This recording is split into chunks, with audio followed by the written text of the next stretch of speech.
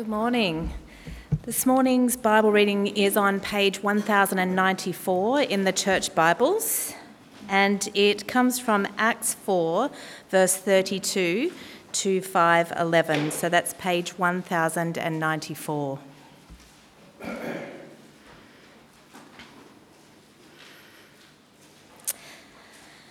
And it starts with the title, "The Believers Share Their Possessions." All the believers were one in heart and mind. No one claimed that any of their possessions was their own, but they shared everything they had. With great power, the apostles continued to testify to the resurrection of the Lord Jesus. And God's grace was so powerfully at work in them all that there were no needy persons among them. For from time to time, those who owned land or houses sold them, brought the money from the sales and put it at the apostles' feet, and it was distributed to anyone who had need. Joseph, a Levite from Cyprus, whom the apostles called Barnabas, which means son of encouragement, sold a field he owned and brought the money and put it at the apostles' feet. Now a man named Ananias, together with his wife Sapphira, also sold a piece of property. With his wife's full knowledge, he kept back part of the money for himself, but bought the rest and put it at the apostles' feet. Then Peter said, "Ananias, how is it that Satan has so filled your heart that you have lied to the Holy Spirit and have kept for yourself some of the money you received for the land? Didn't it belong to you before it was sold? And after it was sold, wasn't the money at your disposal? What made you think of doing such a thing? You have not lied just to human beings, but to God." When Ananias heard this, he fell down and died, and great fear seized all who heard what had happened. Then some young men came forward, wrapped up his body, and carried him out and buried him. About 3 hours later, his wife came in, not knowing what had happened.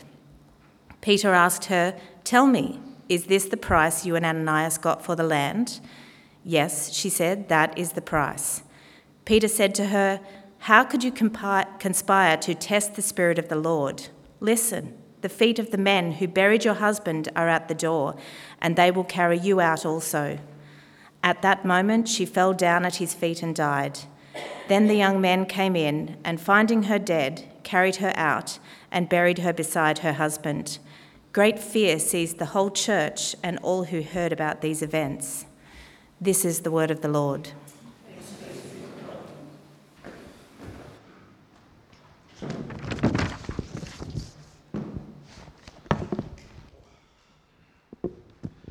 All right, good morning, everyone.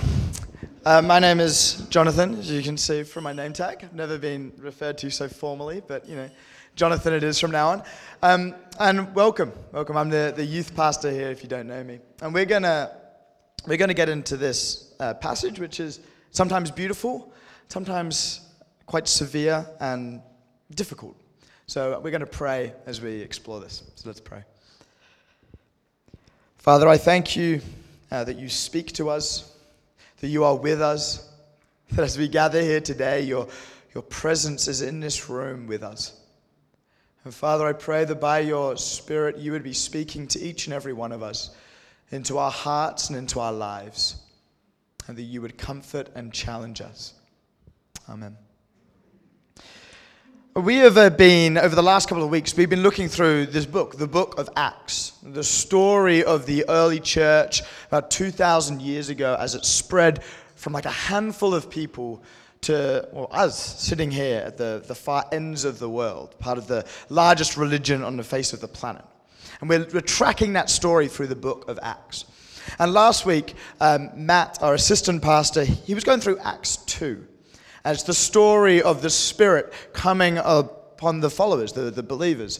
And it turns this handful of men and women from these timid, scared people locked in a room, and the Spirit comes, and they step out and they speak with boldness and clarity, and thousands of people turn and follow Jesus. And it's an incredible story. And in that sermon last week, Matt made a link, and maybe you didn't notice it, or you forgot about it, or didn't know what he was talking about, but he linked that this this story of the Spirit coming and the believers speaking with another story in the Bible. And it was the story of the Tower of Babel. And the reason why he linked them is that in Acts 2, there are all these people gathered from all different languages and different parts of the world. And as the Spirit descends on the disciples, as they speak, every person hears it as if it was in their own language. Right? So it's this coming together of languages where people once were not able to understand each other are now able to understand each other. And he linked it to this other story, which is the story of Babel, which is where people all share a language, they work together, they build this tower, and then God tells, no, that's not how it's going to work. And he gives them new languages, he confused the languages, and sends them out. And maybe you didn't really pick that up in Matt's sermon last week, but when I heard that, and it's something that I've heard before discussed around this passage, I couldn't get the story out of my head. I couldn't get the Tower of Babel out of my head.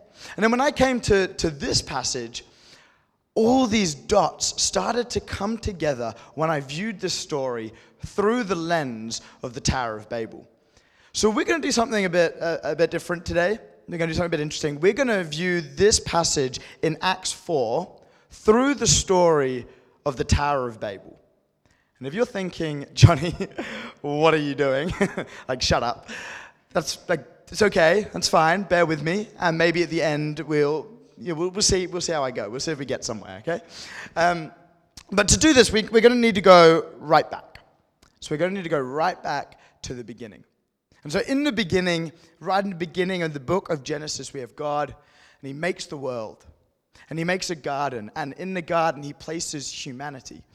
And at the center of this garden, there's a tree, and it's the tree of life. The tree of life in the center of the garden. And he also places another tree in this garden, which is the tree of knowledge of good and evil. And God says to humanity, because you can eat from any tree you like, including the tree of life, but you cannot eat from the tree of the knowledge and good of good and evil. And so humanity, they, of course, go straight to the tree they're not supposed to eat from.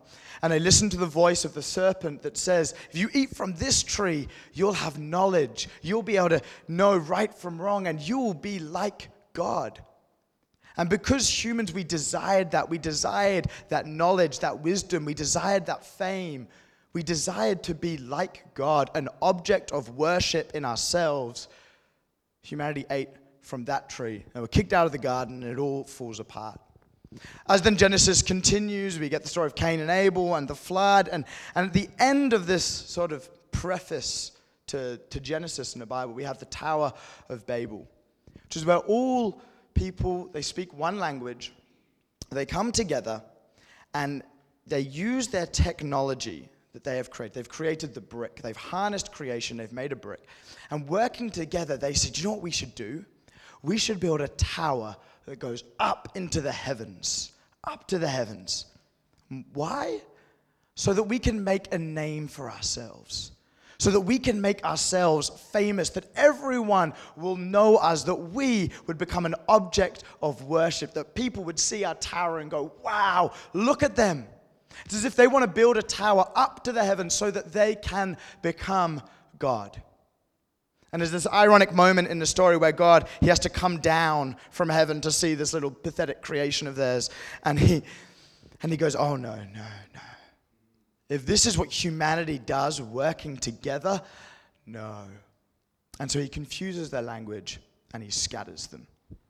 And that's sort of the end of the preface to the Bible. But then the story goes on. We meet Abraham, and through Abraham, there's this promise that his descendants will bring blessing to the entire world. There's the story of Israel, and then we get Jesus, his birth, his life, his teaching, his death, and his resurrection. And in his life, he establishes on earth his church, his kingdom. And then last week in Acts 2, we saw the Spirit come down and empower that church and that kingdom. And that brings us here to where we are in this passage now in Acts 4. And we're going to start by just reading the first half of that first verse in Acts 4. In verse 32, it says, all believers were one in heart and mind. So all the believers in this church, they're united.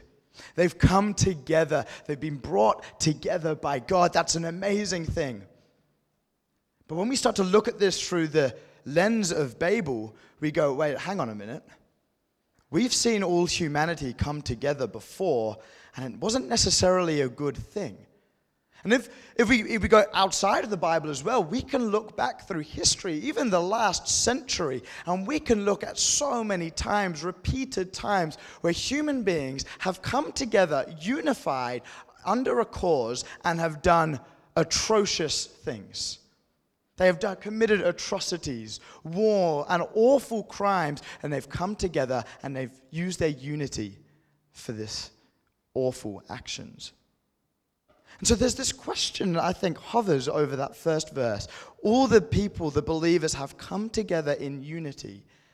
And the question is going to be, what are they going to do with their unity? What are they going to build with their unity? Because back in Genesis, they were united, but what did they do? They built a tower to themselves. They wanted to build a name for themselves. They wanted to become objects of worship, and so they built this tower to themselves. And now the question is, over these believers, they've come together, what are they going to build? And we keep reading just the end of that verse and into the next one. It says, no one claimed that any of their possessions were their own, but they shared everything that they had. No one claimed that what they owned was their own, but they shared everything that they had. You see, it's a completely different unity, isn't it?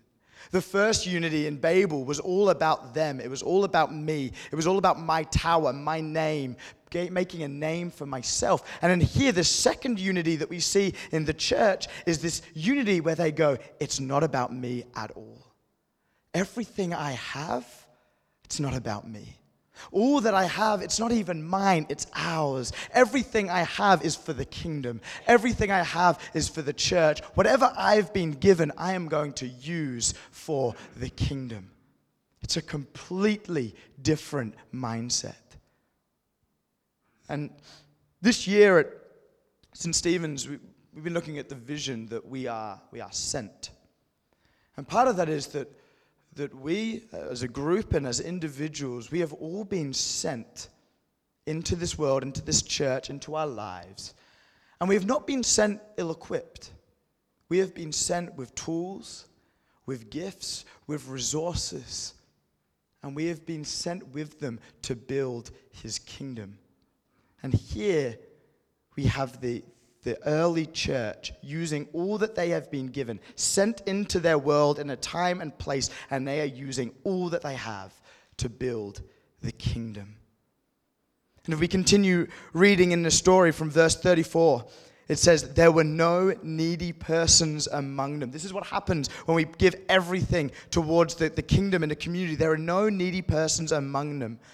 For from time to time, those who owned land or houses sold them. They brought the money from the sales and they put it at the apostles' feet, and it was distributed to anyone who had need.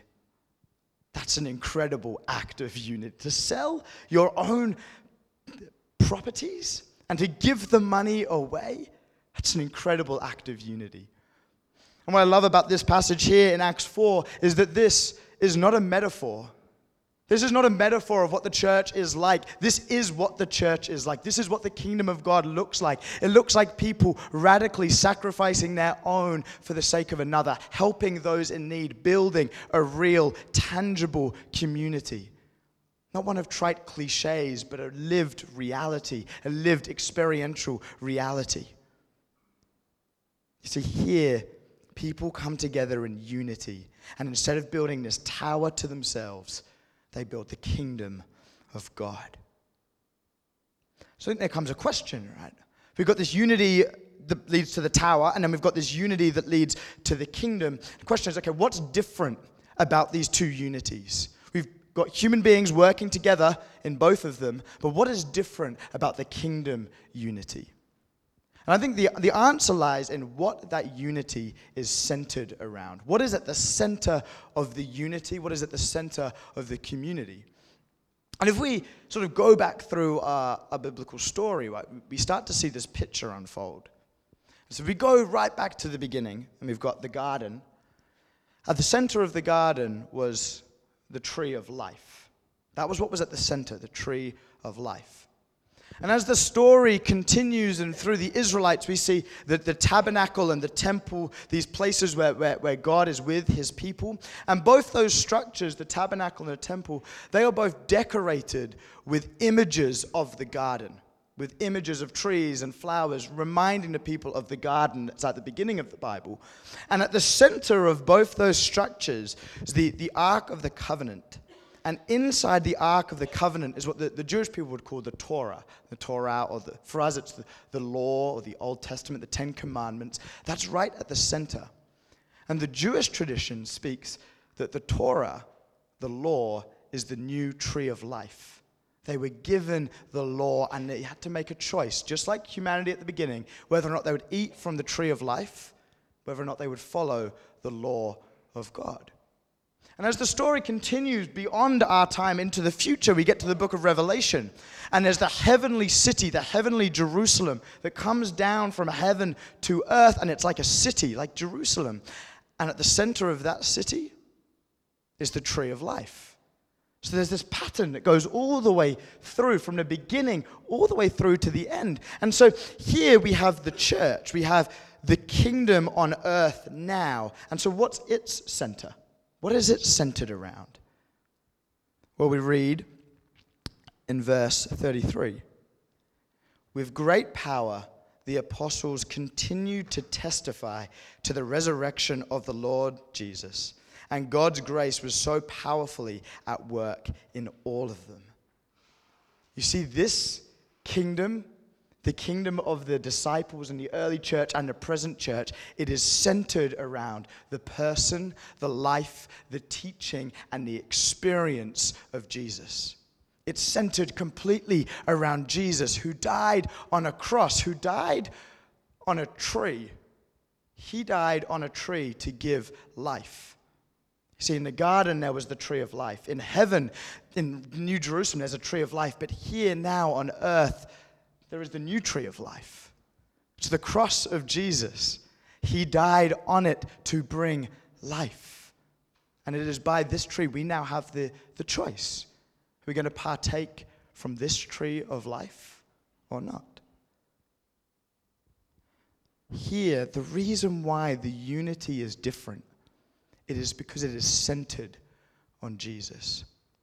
And if you compare Jesus to what happened at Babel, they are worlds apart. Because Babel was all about the self. It was all about self-promotion, making a name for myself, making myself great. What did Jesus do? He abandoned that greatness that he could have had, and he came down, not to be served, but to serve, and to give his life as a ransom for many. Not self-promotion, but self-sacrifice. At the heart of the church, at the heart of our unity, is a spirit of sacrifice, not promotion. The passage goes on in verse 36 and through to the end of 5:11. And it tells these two stories. And as I alluded to at the beginning, one of these stories, and you know the one, it's really uncomfortable to hear.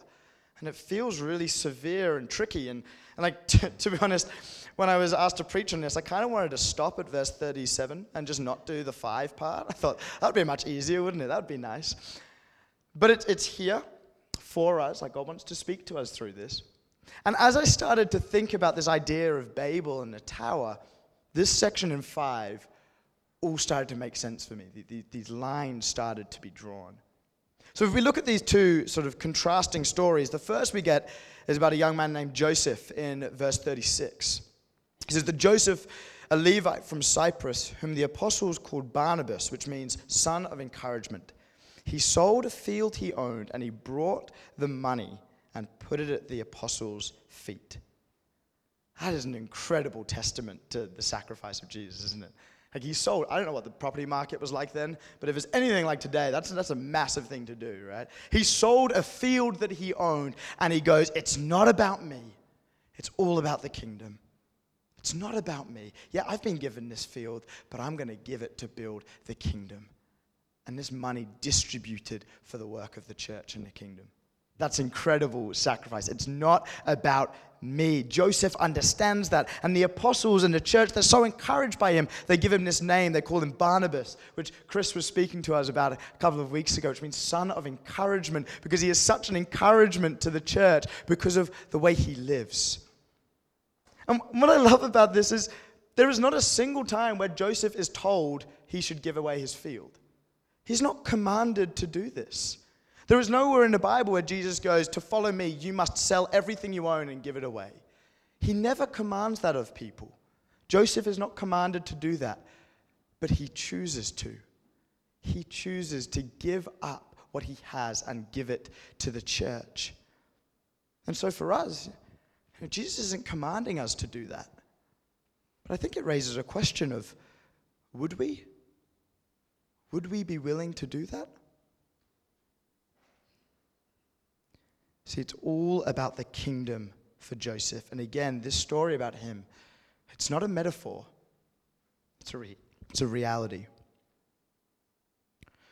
So let me go into the second story in chapter 5 through to 11. And it's an uncomfortable story. It really is. We get this couple called Ananias and Sapphira, and they sell a field.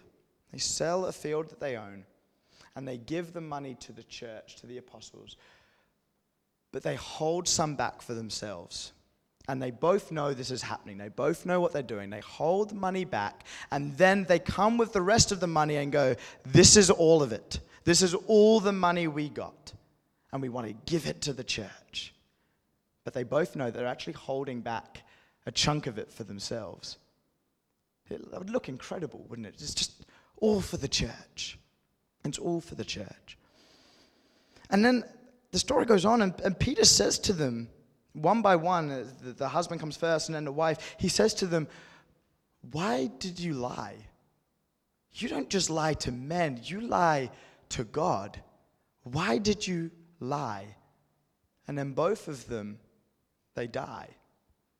And it seems like really severe. Like, did it really warrant that sort of response? That's a severe response. And so you got me thinking, what is it about this lie that is so problematic that God deals with it in the way in which he does?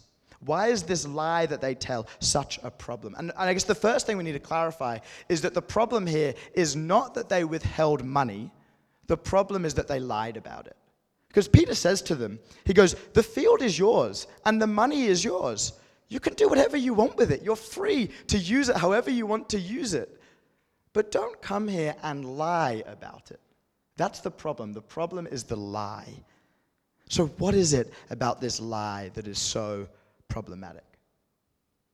If we think about it, okay, why would they lie in this situation? Why would they lie? Well, what do they get from lying? Well, they look incredible, don't they? They get a reputation. Like, I sold a field and I'm just giving it to the church. I'm just giving it all away. Not about me, it's about you guys. They get this reputation where they look incredible. They look amazing. And they've probably heard about Joseph. And Joseph, after he did that, he got a name. They called him Barnabas, son of encouragement. And maybe they thought, yeah, we could do that too. And then we could get a name. We could get a name for ourselves. Wouldn't that be great? A name for ourselves. We've heard that saying before, haven't we? When they built the tower, why did they build a tower? So we could make a name for ourselves. Let's make ourselves great. Let's lift ourselves up about me. Let me become an object of worship. Let's make a name for ourselves. See, the problem with this story of Ananias and Sapphira is they are operating and acting not from a spirit of God and sacrifice, but from a spirit of Babel. They are operating from that self-glorifying spirit. And God has seen how that spirit plays out. He has seen what that spirit leads to. It might look like an innocent little issue here, but God knows if you plant that seed and you continue to water that seed, He knows what it grows up to be. That same spirit in Babel, it's the same spirit that has underpinned every evil society throughout all history. It's the same spirit of Mordor, if you're a Lord of the Rings fan. Of course, we're going to bring Lord of the Rings in, won't we? It's the same spirit that builds those evil kingdoms, is present in that heart of Babel that says it's about me. And God just says there is no place for this. Not in my kingdom. Not in my church. There is no place for that spirit. And one of the reasons why God is so severe with them is that His church, that He is creating His kingdom, this is like the genesis of it. This is right at the beginning. This is the foundations of it. And God is saying, at the foundational level, I will not allow my kingdom to be built on the spirit of Babel. Because we are not building a tower. We are not building a tower to ourselves. We are building a kingdom of God, and it is built around the cross of Jesus, one of sacrifice, not promotion. And just as a quick aside here on this passage of Ananias and Sapphira, I don't believe that this passage here is talking about their salvation, about what happened after they died. I don't think it's making a point about that. I think it's making a point about how much God treasures His kingdom and what His kingdom will become. And if we look, as you can, if we look through the history of the church, and the church has not always been perfect, far from it. The church has done terrible things throughout all of history. It's done some amazing things as well, but it's done some terrible things.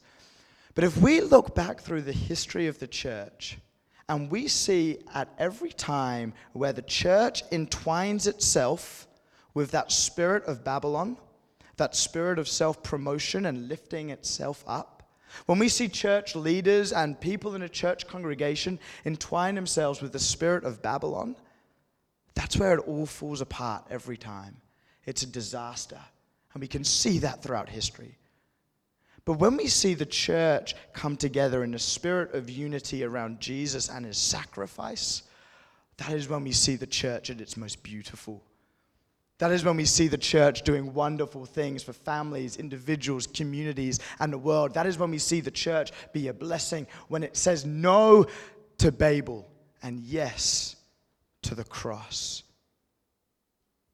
And so for us here today, as you know, we are part of the lineage of this church. We are the present reality of the church that was established by Jesus. What does this mean for us? What can we do from today? The first thing I ask of myself and of us is that we would pray that God would reveal in us, in our hearts, anything that is of the spirit of Babel. Everything that is about me, building my tower and my name, making myself great and an object of worship, that God would reveal, however small its manifestation is, any trace of that spirit, He would reveal it to us, and instead He would replace it with His spirit of love and sacrifice. And then, free from the pressure and temptation of Babel, we could achieve a unity that is not about building a tower, but is about building His kingdom. And we could be the church that has been sent, equipped with tools and resources where we can freely give, because it's not about ourselves, it's about the kingdom, and we can give to build His church and His kingdom. And that we would live our lives every day centered around the person, the teaching, the life, death, resurrection, and experience of knowing Jesus, our new, eternal tree of life. And I'm going to pray for that end right now, if you'd like to pray with me. Father, we are sorry for the times in our life where we have listened to that voice, the voice that says it's all about me, the voice that only cares about ourselves, the voice that wants to build a tower and monument to our own glory. And Father, we pray that you would reveal in us all the inclinations of our spirit towards that, and you would rid them. You would get rid of them and replace them instead with your Spirit that leads us in love to each other, that leads us to the sacrifice of your Son, that leads us to give to one another as they need. And Father, we pray that in the unity that you have established within us by your Spirit, that we would be unified, not to build towers, but to build your kingdom. And Father, we pray that you would equip us and use us with all that we have. And you would help us to realize that we are sent equipped with tools and resources. And Father, help us, each and every one of us, to use all that we have and invest it and build it in your kingdom, which is eternal and magnificent. And Father, we pray all this, knowing that we can't do it without your help. And so we center and surrender our lives to you, and we center them on the cross of your Son, who gave his life for us that we may experience a new, wonderful, eternal life with you now and forever. Amen.